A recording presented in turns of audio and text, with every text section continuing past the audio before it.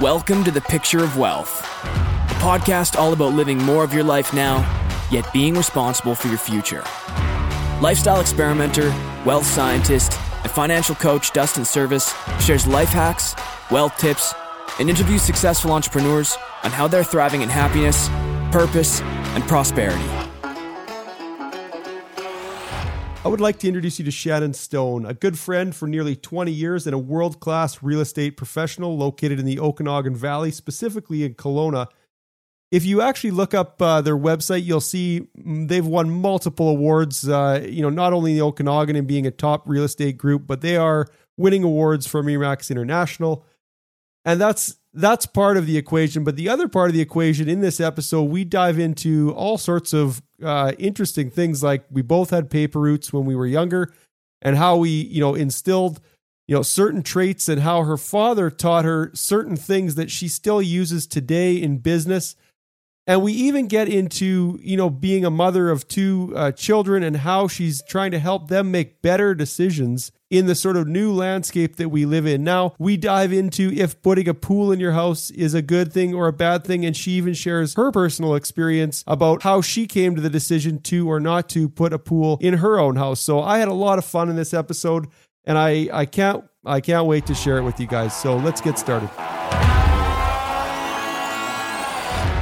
Thanks a lot, Shannon, for sitting down today. I'm excited to chat with you and hear sort of your origin story and get into the weeds of how you're actually living more of your life now. And, whether it's using real estate or, you've done great at running a real estate office, which I would say is probably your wealth edge. And maybe you could correct this if you've made any crazy investments or bought tech stocks and they shot off the charts, and that's what's given you the success you have. But I'm excited to go on a journey with you today and learn a little bit more about the business and learn how you are, again, getting more out of life now. And, one of the things I think about, you guys have a big team.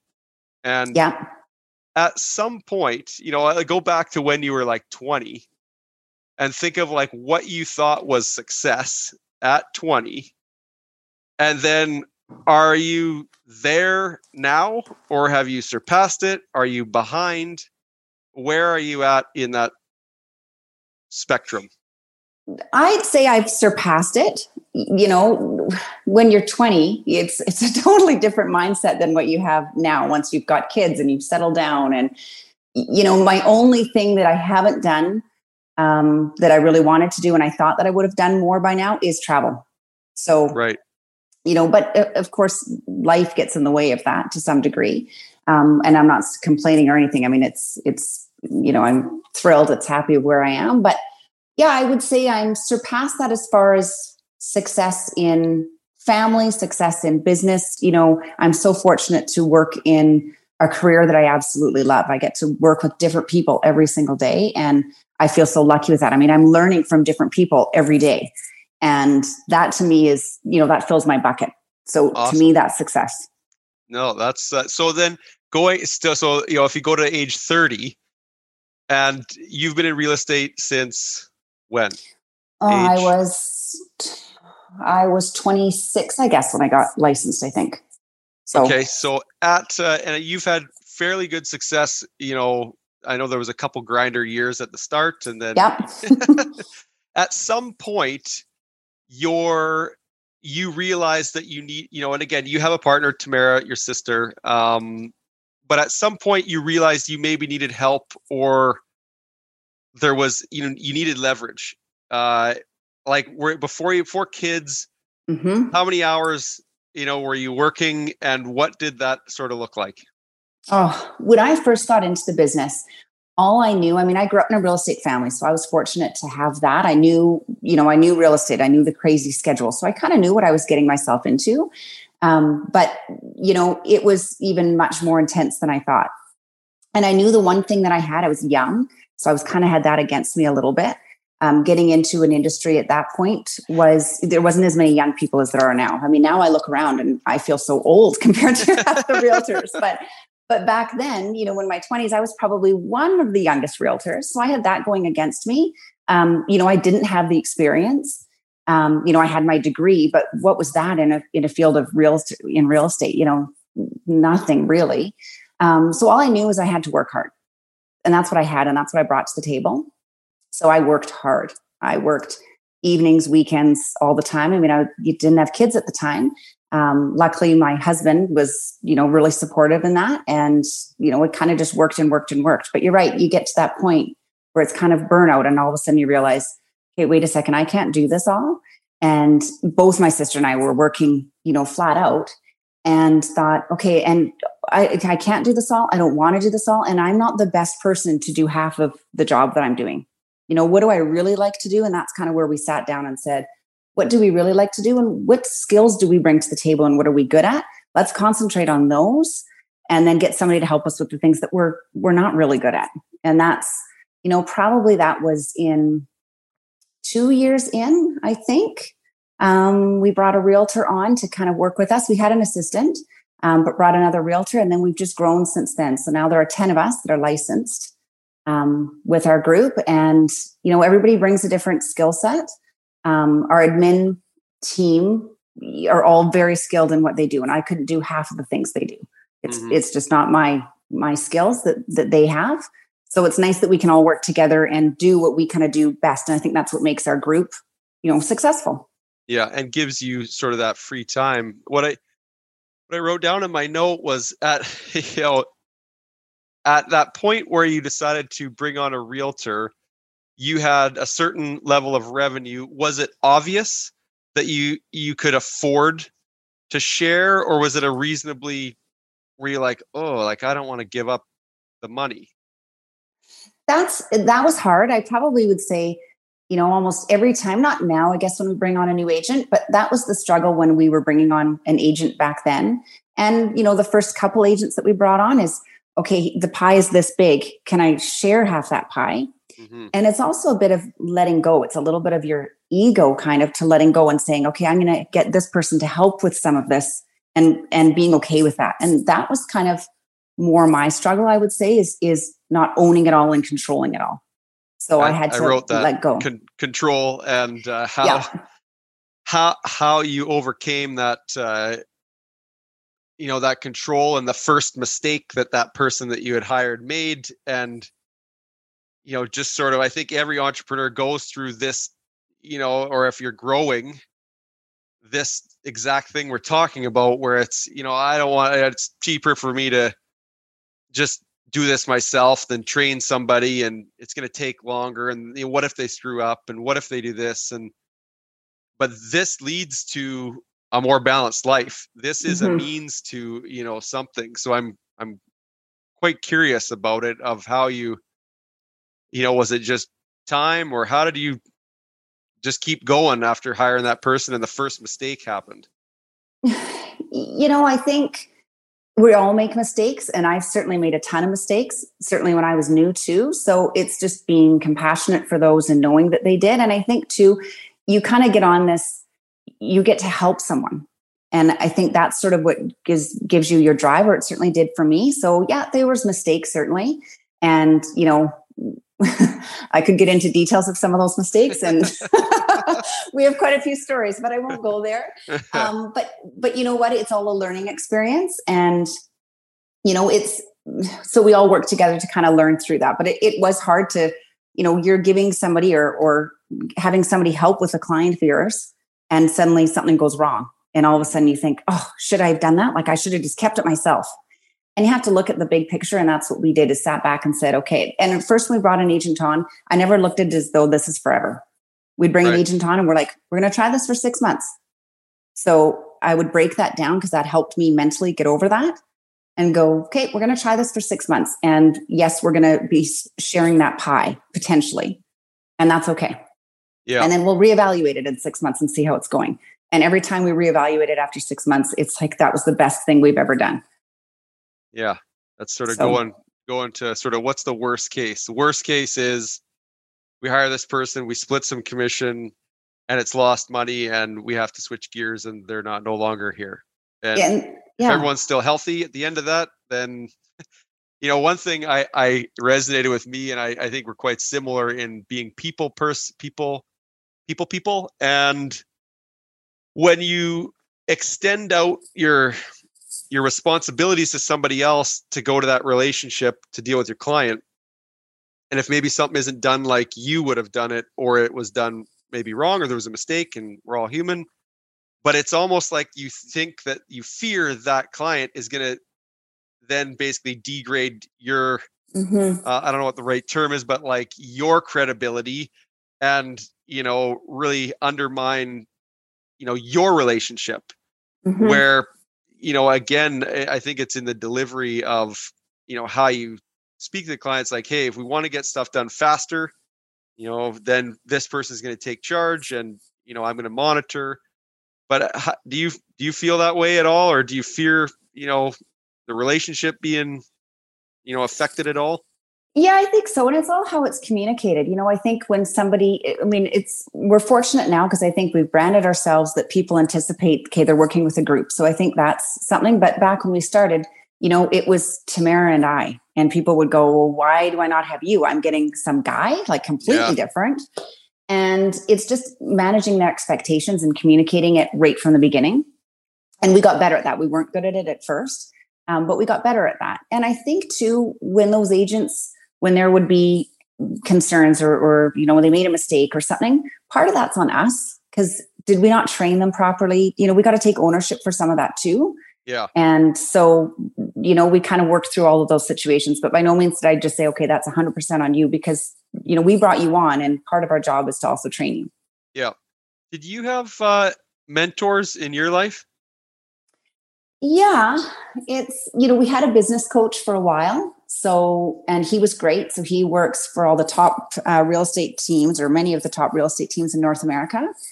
So we had him for about 5 years. We haven't been with him for probably the last 2 or 3 years, just because I think, you work with someone for a few years, quite a few years, and it's nothing. He was great. Apart from that, I would actually say probably our parents, like they started in the business in the 70s. Often, we'll come across a situation and run it past our dad. And he still thinks that he owns Stone Sisters. So he's he's like, well, my company. I'm like, Dad, you never had Stone Sisters. It was an independent realtor. But he has a wealth of knowledge. He's got a great business mind. So he's always level and fair. And then we brought on, we talked about that. We brought on my husband. So he's been with us for 1.5 years, and he's, guides us. So as far as a mentorship, he sort of guides us through our decisions. And that really helps, because we're working in the business, on the business, there's a lot of components to kind of balance. Yeah. So I got a note here, but we're going to come back. Family business and the dynamics of a family business. Your sister and your husband. There's just so many places I could go, but I want to go back to, just because you mentioned your dad and he's taught you a lot, to like, do you have any examples maybe of like when you were younger, when you knew you were a businesswoman? Oh, like I'm thinking sub-20s, like when you're like, young. I got my first job when I was 11. So I always wanted to work, always. Like it was just ingrained in me for whatever reason that I wanted to work. All my friends at 11, of course, weren't working. And I had a paper route because that's all I could get. And I would get the papers. It was right beside my elementary school. So I'd get off from school and the papers would be dropped there, and I'd have to go through this mobile home park where it was and drop the papers off. And so I then hired a kid who would do the paper route for me, and I'd split my wage so I wouldn't have to do it, but I'd pay him part of it. And I thought, okay, I'm 11. That's pretty good. And I didn't think about it. Of course, I look back at it now and think, well, that's, but at the time I was just thinking, well, I didn't want to have to walk it. Here's this kid. He'll do it and I'll share my money with him. Right. So started at, really young age. Just on that topic, was it, because I had a paper route too and this isn't a one-up, but at 9, and it was only 26 papers, but did you have the fanny pack and have to collect? Was it the Courier or the Capital News that you just put by the door? No, it was the Daily Courier. Yeah, had to collect. I had my punch card. We had to punch things. Yeah.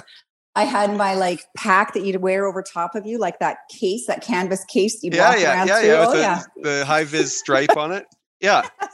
Oh, that's awesome. Maybe we were part of the same hiring crew, because maybe you're a couple years older. So That's awesome. Well, that would have been around the same time. But yeah, so okay, so keep going with the papers. You hire this kid, he's doing the papers. Yeah, then he's what doing happens? the papers, and so that was probably the first time where it's more entrepreneur. And I remember I went and got a job at Taco Time, and I wasn't allowed to work yet. I was too young to work.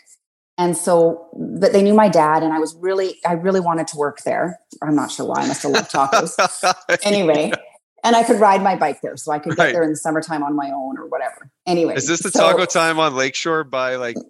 Yeah. Okay. So, it's A&W now, but it used to be. Yeah. So it used to be Taco Time. I used to ride my bike there and work.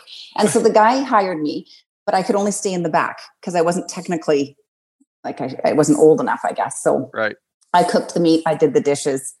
So, I'm not entrepreneur, but I think that instilled that hard work. And my dad was always encouraging, that hard work. And, I'll never forget. And, and I guess he encouraged confidence and doing things on your own and taking the initiative. And he trusted us, I guess, at a young age to do that sort of thing on our own. So I think that gave us confidence to then go, well, I can do this. Like I can do anything. Yeah. And that's really how we were raised, that there was no bar. It was, you want to be something or won't go somewhere, you can do it. And, I was in a car accident when I was 16. I'd just gotten my license, and we were in the school parking lot, and I was turning one way and a car was going the other way. Anyway, I T-boned this car, and everybody in high school, and of course, new license and everything else. And everybody comes racing over. It's this big production and this big thing. I couldn't get out of my car because the way the car hit me, or I hit it or whatever. I had to climb out the window, and it was just this big thing. And everyone around the school, of course, is like, well, Shannon smoked that car and all of this stuff. And being kind of a little bit timid, I got out and instantly apologized to the guy and said, oh, I'm so sorry. Like, it totally must have been my fault. And then I get home and my dad said, okay, so tell me what happened. And I explained what happened. And he said, and you then said instantly it's your fault. And I said, well, yeah, it must have been. People were saying that. And he says, you never, ever say instantly it's your fault. Yeah. I said, well, okay. And he said, you need to go and fight this. He's like, to me, it doesn't seem like it's a given that it's yours, your fault. He's like, you explained it to me. He's like, go to ICBC, make an appointment, you fight it. I'm like, okay, well, you can come with me, right? He's like, no, this is yours. You do it on your own. Wow. So he told me to go to the school, measure where I was, do all of this thing. So I drew a diagram. I measured where my car was, where my car moved to prove that he was speeding. Like this whole thing, went to ICBC, and I ended up not being responsible for it. Wow. But it was such a good lesson as, he taught me to, one, stand up for what you think is right and believe in that and follow through with that. Don't be, given into the peer pressure, what those around you were thinking, and be confident. At 16 going and doing something like that. So those sort of things, my dad was a huge mentor growing up and teaching us that. And then, so from 16, so at what age will be, I guess, university? So at next stage out of high school, what job was it? Oh, I really wanted to, I thought that I was going to be, I don't know. I thought I was going to work in some job in tourism and be really involved in Kelowna tourism. I love Kelowna. And I have my whole life. And so I really wanted to, in high school, work for Tourism Kelowna. That was just my thing. So I went and you had to take these extra courses to go and work for a Chamber of Commerce. So I took these extra courses during grade 12. And then I got a job in the summer as being a tourist, I don't know, at the info things, like the info offices or whatever. And I would guide tourists and I would do that kind of stuff. So, I had spoken a little. I was a German exchange student when I was 15. I went to Germany and lived there for a few months. So I spoke a little bit of German. So that kind of helped me get the job. And so that was my next job. And I don't know. What did I do after that? I ran, when I was 16, I ran a restaurant. I was the manager for a restaurant.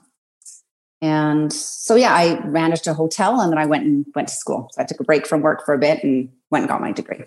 Well, good for you. So and having children now, so in this day and age, I remember as a child being like 12 and hitchhiking from Vernon to Silver Star myself. And then I'd hitchhike down and my parents would pick me up at Butcher Boys. And that was like normal. Nowadays, do you think like, and being a mom and kind of having kids that you're like trying to instill new kind of things, how do you, have you got any examples of how you're trying to pass on what your dad gave you to your kids? Or do you find it more like different now? Society is different, or are you still kind of hard and fast? Society is different. And I think, I mean, we all talk about this helicopter parenting, right? And I think we all get pushed into that a little bit. But, like for me, what used to be like, I took the bus when I was, I don't know, I think I was in grade 3, I think. I took the bus home. So I would take the city bus. We didn't live near our school, and I'd take the city bus home or what have you. Now I can't imagine my child who's in grade 3 knowing how to walk to the bus, get on a city bus, get off at the right spot, and then walk, 4 blocks home on a busy road. Like, to me, I'm like, I can't even imagine. So that's part of our society, I guess. And so, no, my kids don't do the same things that I did. But, we try little bits, I give them, they roam around the neighborhood. They do, that kind of stuff. But as far as instilling them in the same way that my dad did, is different. I mean, our kids play a lot of sports, you know that. We've talked lots about that. They're big hockey players. And I think through that, we've taught them the same work ethic, the hard work. Our kids are getting up early in the mornings and going to practice before hockey. And we say to our kids all the time, like, you don't have to be the best out there on the rink, because you can't control that. You can't control who's going to be better than you or what have you. And you're a team, so you want to work together, but you have to give your best out there. And I think that's the whole thing, is every time our kids are on the ice, we expect them to give their best. You can't be out there and just not trying. You can't be out there at school and not trying. You have to give your best in everything you do. And that is something that my dad had taught me. Give your best. And so we try to teach that with our kids, but probably not with the same freedom. I mean, I had a lot of freedom as a kid. Well, it's, your kids are a couple of years older than mine, but I do find that whole topic, like, it's something happened between our parents and us that has skewed trust and has skewed, and I, one might theorize, or I would, that it could be social media. It could, we used to snowmobile and quad, and do jumps with no helmet. Then, it's like, oh, you got to wear a helmet. So that there's reasons for that. But then somewhere between that ultra safe approach to life and, this, I'm leading this into like how people run their finances, but like that ultra safe, we know so much now. We can figure it out on our phone. We're constantly bombarded with, fear kind of things. And, obviously we're in COVID times, so it's heightened even more now. But when you think about like, all the bad things that could happen to your kid in grade 3, taking the city bus, the probability could be relatively low, of something happening, but yet we fabricate that.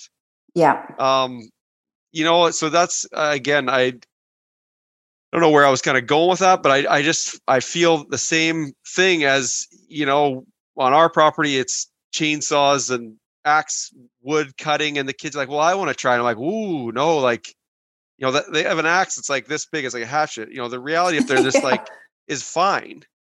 But then you kind of go, oh no, you might cut yourself. So I know that that's everywhere in our lives now. So I don't know how we shed that, but I think it's something to be aware of. Like, do you think so? I mean, it's so tough because you want to give your kids the freedom and you want them to learn to be independent. And I think, unfortunately, the way society is to some degree right now, our kids aren't learning to be independent. I mean, we can, so many kids have phones now at a young, like you can track where your kids are. You can track where anybody is, exactly what's going on. And that I think that belief, like, I think that's something that we were raised with is, my parents believed that we could do it. They believed that I could take that city bus home and I'd be okay, because they trusted that I'd make smart decisions. And part of me wonders, not letting my kids take a city bus. I mean, I wouldn't, I couldn't go there. But, is it because I feel like something's going to be wrong or something happen? Or is it because I worried, are they not going to make smart decisions? Like, and what message is that giving my kids? How do I instill that I trust them? And I think, you guys are great kids and you will make smart decisions and you can make smart decisions on your own and be confident. And that's the question, I think, is how do we get our kids there? And I think it's baby steps. Like, it's letting them ski down the run on their own and do a couple runs on their own. It's starting small and doing those things where it seems ridiculous really from where we were as kids, but it's handling situations on their own. It's, something happens at school. It's not going and dealing to the teacher with it and taking control of it. It's letting them control it and go, well, you got to work through it. It's those little things. We just have to do it in different ways, I guess. It's giving them that confidence and then also building up the layers of trust for you or for us as parents. It's just, I think, and are you more allowing of the kids to do stuff, or is Brett, your husband? I would say me. Yeah. Brett's pretty cautious. I would say, like, for me, I'm like, oh, the kids can go do that. Yeah, they're fine. Like, they're good, and Brett's like, well, Shannon, no, we got to make sure that they get there, or, so I think I'm a little bit more free-spirited in that way. And it's not because you haven't thought about it. You have thought about the, all the decision points. It's just your nature. It's my nature. I want to, and it's not to say that Brett doesn't think that they're going to make good decisions or trust them or anything like that. He's more cautious than I am in that. Yeah. So in only because I know a little bit of backstory, you didn't have a pool in your house. No. You hummed and hawed for years and years about the pool or upgrading the house, so here is a pivotal sort of moment of trust and, is it the right decision? Should we do this? Why shouldn't we? You've done well in real estate, and, people, if they want to look at the podcast notes and look at all the awards that you've won, they can probably figure out that you do well. So you could probably afford it. So, but there still was resistance to taking this leap of faith. And I think lots of people, I just, met clients this week who want to buy an RV, a legit, not a crazy hundreds of thousands, but it's going to be over 100,000. And they've got enough money, but they literally are holding themselves back. And I've told them, based on your plan, this is a reality and it's still safe, but yet there's still reservation there. So back us up to pre-pool, and then, give us sort of, I think, buying a pool or putting a pool in is living more your life now. Mm-hmm. And again, walk us through how you justified it. And I'll just leave it there. You just give us. Yeah, I mean, it's funny because you're right. I mean, we moved into our house. We've been here 6 years. And when we first moved in, that was the plan. It was like, this is perfect. Okay, we'll put a pool in. But truly, I don't think I ever believed we would do it. Like, I'm going to be totally honest. And that was the plan. And Brett's like, this is awesome. Yeah, it'll be perfect for a pool. I didn't grow up with a pool. I was like, yeah, I don't know if we'll actually do it. And, didn't really believe that we would spend that money. I mean, that's a lot of money, right? And same with your clients buying an RV. Like, that's, I don't know, that it's cash out. So anyway, so I was hesitant on it. It was probably me that was, putting the brakes on all of that to some degree. And finally we just jumped through and decided to go for it. And I think it's really to know that our kids make a big, they make up a big component of a lot of our decisions. And I think that's what sort of was the deciding factor is we want to enjoy our kids now. We want to live with them now. We also want to be that place where our kids have friends over. We want to be where we're inviting and there's stuff here for them to do and, get off screens and all of that kind of stuff. And that was a big component of it, is looking at, okay, what are the, what's the pros and cons? And the only con was the cost of it. And we could handle that. And so when we looked at our pros and cons, we said, oh yeah, there's no question. And we haven't looked back. I mean, it was the best thing we've ever done. So your clients looking at doing the RV, go for it, because life is short, and as you say, and you believe 100%, is you got to enjoy and live now. If it's looking at taking that trip or doing, those things, go for it. And even if it stretches a little bit, but you have the years to make up for that, who knows what's going to happen tomorrow? But all we know is what's going to happen today, and let's enjoy it as much as we can. Totally. So the responsibility side was like, and again, I'm kind of going to tangent on the pool for a sec, but no, you could have, your options were do nothing. Your options were put in the pool. And then your options were get a different house with a pool. Mm-hmm. And so, when you were kind of processing this decision, how did you kind of figure out what your house might be worth with a pool and then compare that, or? Yeah, we looked at it. So, because I think of course, being in real estate, that's what I'd look at and do. So, I looked at what our house would be worth with a pool. And I said, would I buy this house for that amount? Because technically that's what you're doing. If you're deciding to put a pool in, you could sell it for X amount. Essentially, you got to be able to answer that question. Would you buy it for that? Is that good value? Yeah. Or are you better to sell it and buy something else? And we looked at it and said, yeah, we would buy it for that. And that was the financial side of it. It was worth it. We would pay that for what our house would offer us with that. Yeah. So that's, again, being responsible for sort of the future. And mm-hmm. Yeah. Okay, and we looked at moving, many times. And I have to say that the pivotal moment for me, and I'll always remember it, because we were back and forth. Okay, we put the pool in, or able to move for a house or a pool. And, but if we moved, we wouldn't be on the same street. We wouldn't have, it would be different right. For our kids and all of that. And there's some things at the house we would have wanted to change or what have you too. And I drove in one day, I was at work, had a super busy day, and I drove into the driveway and I couldn't park because there was all these kids' bikes scoured all over our driveway. So I had to park on the road, and I got into my car and I said, that's it, we're staying. Like, to have all these kids in the neighborhood, just bikes everywhere. And I didn't have that growing up because we lived further away from school. And to me, that is so cool that, it'd be a place where kids will come and it's easy and makes our life easy. So that was the moment. Yeah. So that actually is, there's a financial vein there that it's like, if you don't have to be driving kids, you probably save some money there. Totally.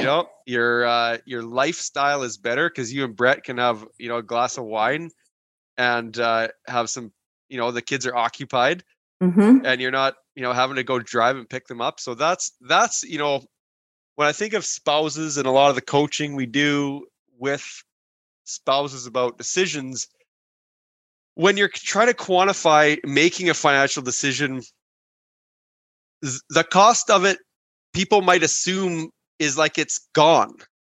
Like, we're going to buy an RV for $100,000. It's like, well, we just gone $100,000. But really, what's gone is the difference between what you sell it for. Totally.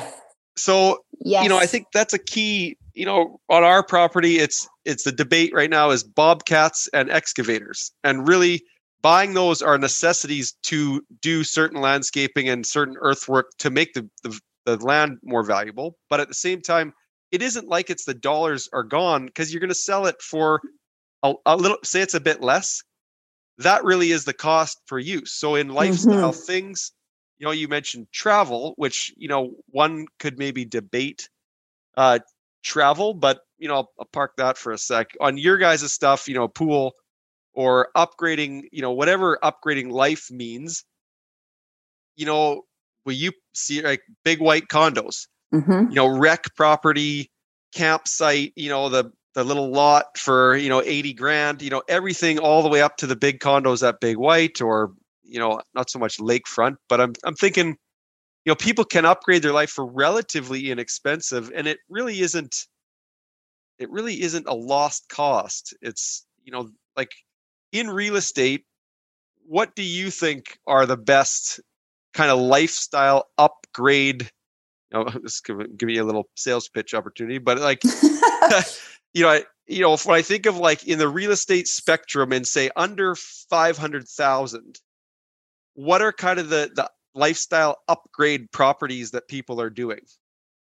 So recreation for sure. And the market's gone a little bit crazy. So some of those vacation style properties that are in town, those prices have gone up. Big White, for sure. You can get something under 500 and something decent under 500. that we're seeing lots. I mean, that market up there has tripled. It's, and not Right. necessarily in price, just in activity. Like it's, I think with COVID, it changed. Everybody's staying closer to home. Everybody's realizing that maybe they don't want to take on a plane and go that far distance. And that money's just gone, as you said. And Right. maybe instead you buy something like a condo at Big White, or you buy a recreation property. I mean, the Cove over in on the west side, Verona Beach, Playa del Sol. We're seeing lots of people buy those types of properties, and then you can rent it out, and it can be a great revenue stream, and then you can use it yourself. So we're seeing a lot of that. Would you say the numbers are still at a point where if someone bought that, took on more debt, they would still be responsible? So we've achieved, you buy a place, at Big White for, I guess it might depend on how much they put down, but let's just, generalize for a sec. That's like, you really want to place a Big White. Your kids are, 6 and 8, prime ski time, so yeah, we're going to get a Big White place. So you've upgraded your lifestyle, but is it still responsible? The numbers make it the numbers, if you're doing it just as an investment, if you're buying a place and you're like, this is going to be a great investment, no, it's probably not the best investment financial wise. Right. But I mean, at the same time, as you said, it's upgrading your life. So does that make sense? It probably does. Like the tricky part with Big White is the strata fees are high there. So if you're paying, X, 500,000 or 450 for a property, and then you've got strata fees that are, 600 or something a month, and you're only renting it 6 months of the year, technically, that's where the numbers start to drop off. Now, as they get, year round and they do more in the summertime up there, that's increasing your rentability throughout the rest of the year. Right. And again, that market is going up. So can you turn around and sell that for more and make a profit on the end of it when you go to sell it? Right. And meanwhile, you've paid a mortgage down or what have you. And again, as you said, it's that creating that lifestyle for your family. And I think that's well worth it, because, our kids are only young for so long. So if you can do any of those things to spend more time with them and quality time, when they're 20, they're not going to want to be spending as much time with us. So anything we can do to create and hold that. Some of the other properties, like, some of the other ones that are local in town, we're seeing lots of people coming from out of town and buying those, Vancouver and that sort of market, because those do make sense. Strata fees aren't as high. The cost, for the unit is low, and they rent, all year round. Yeah. So there's still a bit of love, and it could be the same as what we just talked about. Even if you bought something for $450 and it never went up in price, you rented it for a portion of the season, you picked up some money to cover strata and mortgage rates are so low. Yeah, I don't know. That's I do see more activity with clients, and there's no guarantee. So again, if you got the money, I'm going to switch gears. Switching gears back to because I made a note, and I know that you are, again, so to run optimal at the pace that you run, fitness, mental health, and overall health is super important.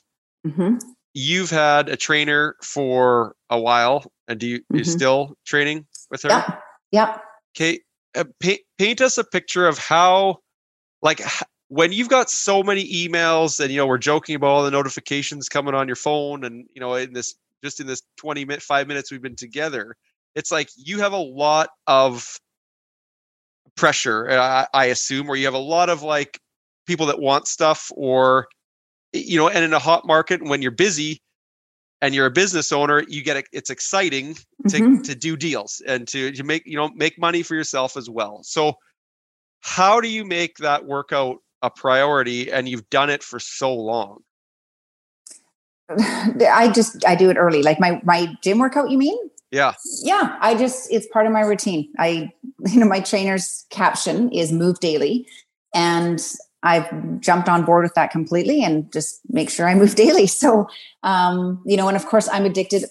Most of us have the Apple Watches where it tracks our steps and tracks all that. And I'm such a person that buys into all of that. So I have to complete my rings every day. So that's my motivation too. That little bit of accountability and like competition with myself. But yeah, I mean, I feel better mentally. I'm more focused. I can do more during the day. if there's a situation that comes apart at work, I have more patience if I work out. It's just my personality. I have to do that. So yeah, I mean, I work out, I get up early. Normally our kids now are going to hockey. One of them is in the morning. So, I mean, I've always been an early riser. I wake up at 5:30 or so and send one of them off to hockey often. And then I work out. So I'm done my workout and ready to go at 7. By 7. So that's the morning routine. 5:30 up, Yep. Workout like right away. The trainer comes to your house. Right now, because of COVID, doing it in Zoom, but yeah. And I do it with a couple other girlfriends. So we all connect on Zoom, but we're all in our home gyms. Right. And yeah, we're done by 7 o'clock. And then you're getting ready and then you're going back to pick up the kids one kid from hockey, or Brett? Yep, Brett's normally, because Brett's coaching. So Brett's normally, the kids come, backward, that we'll drop that one off right at school often, but we have one home normally, and it's making lunches, doing all of that, making sure I've got my morning with them, eating breakfast and all of that, and then dropping them off at school. Normally I start my first appointment, 9:30. So drop them off and then go to an appointment. And, every day is different for sure. So I can't say I have a scheduled day of blocking off time to do certain things, because that's just not the nature of our industry. But I do make sure, I'm fortunate. I'm in a career that I can be there for sport games, or I can be there if when the school calls for some reason or something. I mean, when we were allowed to watch hockey games, I could go and I could watch them. And, I can juggle my schedule to do that. So that's what I do. I'm always home for dinner. That's just my rule. Family dinner is important. So I'll just make my schedule later. So I'll come home for dinner, make dinner, spend that time, put the kids to bed, and go back out if I need to. Right. And how has that, for Brett, and he's, you guys have been together a long time. Is that something that, is a constant work in progress, or it's just everyone knows kind of the program, and it's just, that's just what it is? Yeah, everybody just knows the program. It runs now well, like it's, and I'm, I'll often, once the kids are in bed, I'll often be back in the office doing computer work and finishing up on paperwork of stuff or what have you. But we all just know kind of the schedule, and it works really well. Yeah. I'm going to segue a bit to why RE/MAX for so long. That's a good question.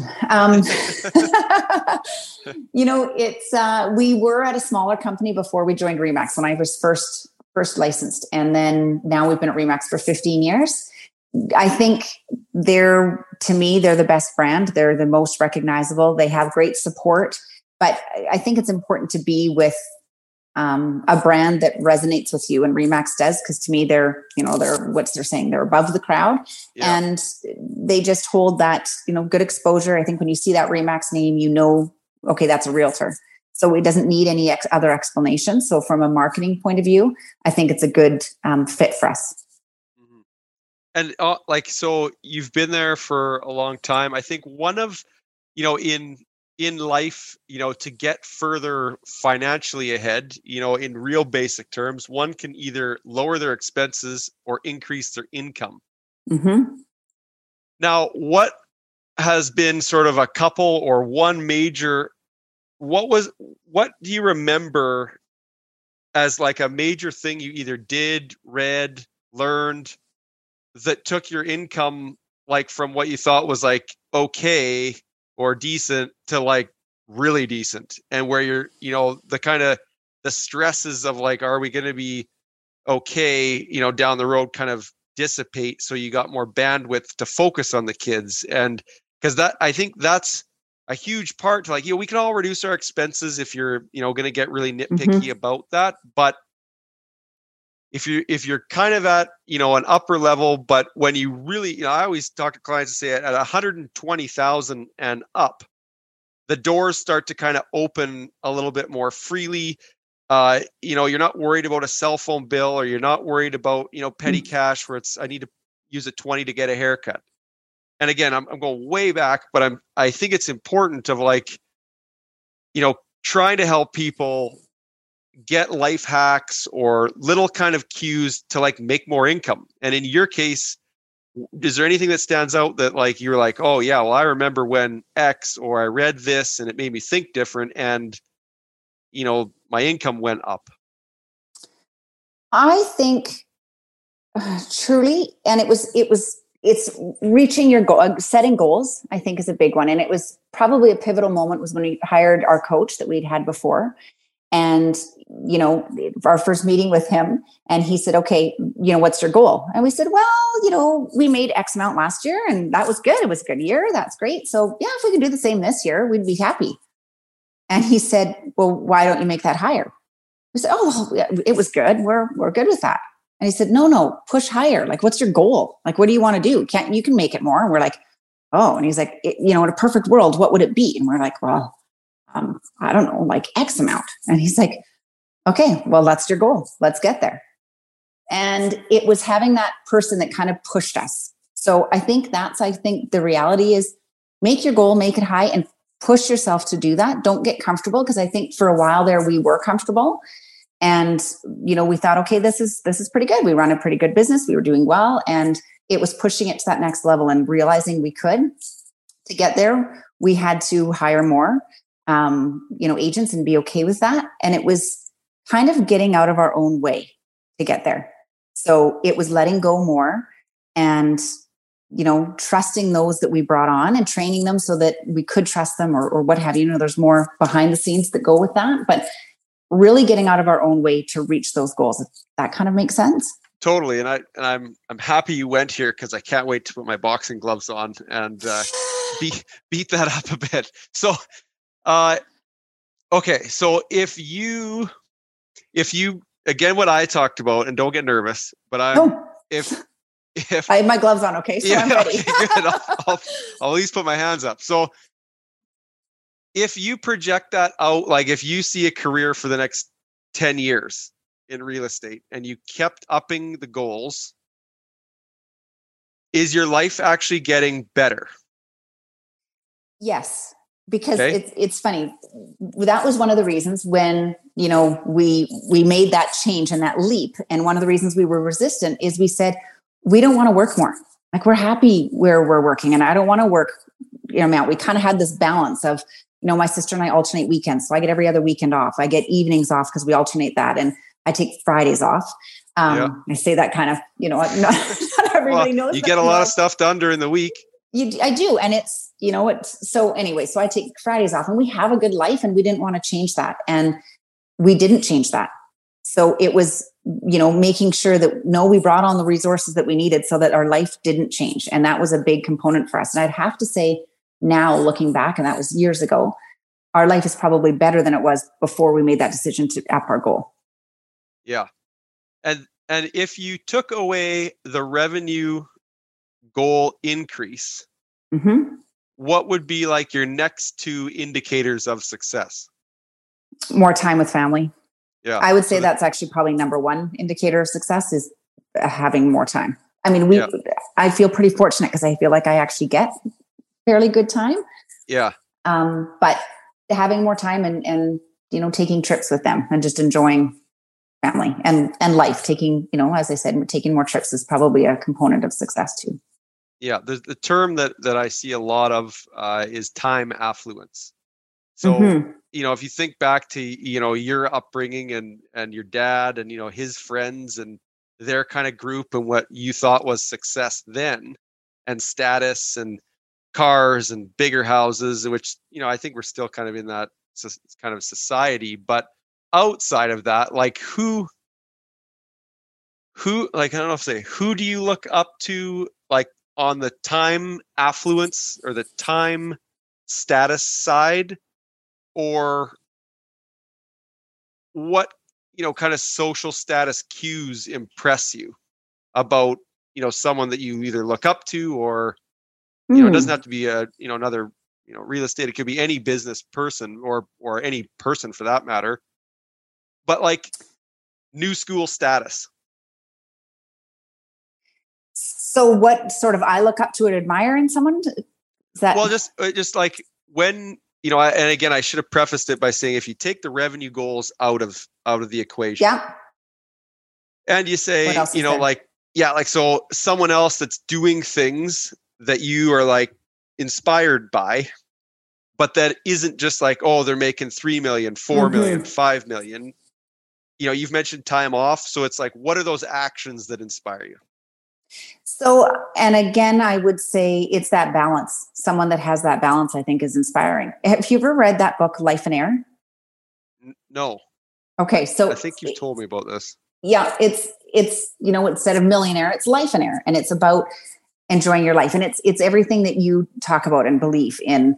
It's not all about just making $1 million or what have you, and saving and saving and saving. It's about enjoying now. And when you do that and really look at sort of your time and what you want to do, and do what you enjoy doing best and delegate the rest, you actually have much more time to spend on your life.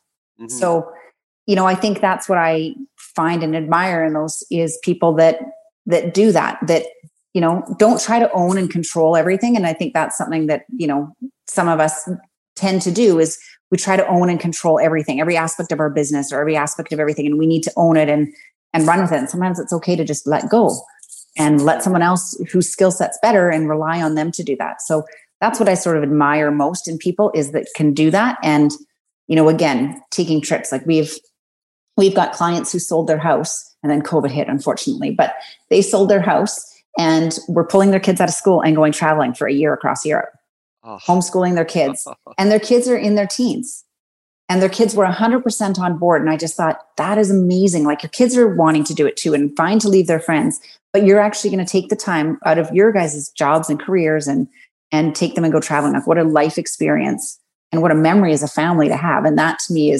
that's a huge goal. That would be incredible. Yeah. And, they sold their house, not the fanciest house. They're not flashy people or anything. But to me, I think that they've got it. Like, they've got success. Yeah.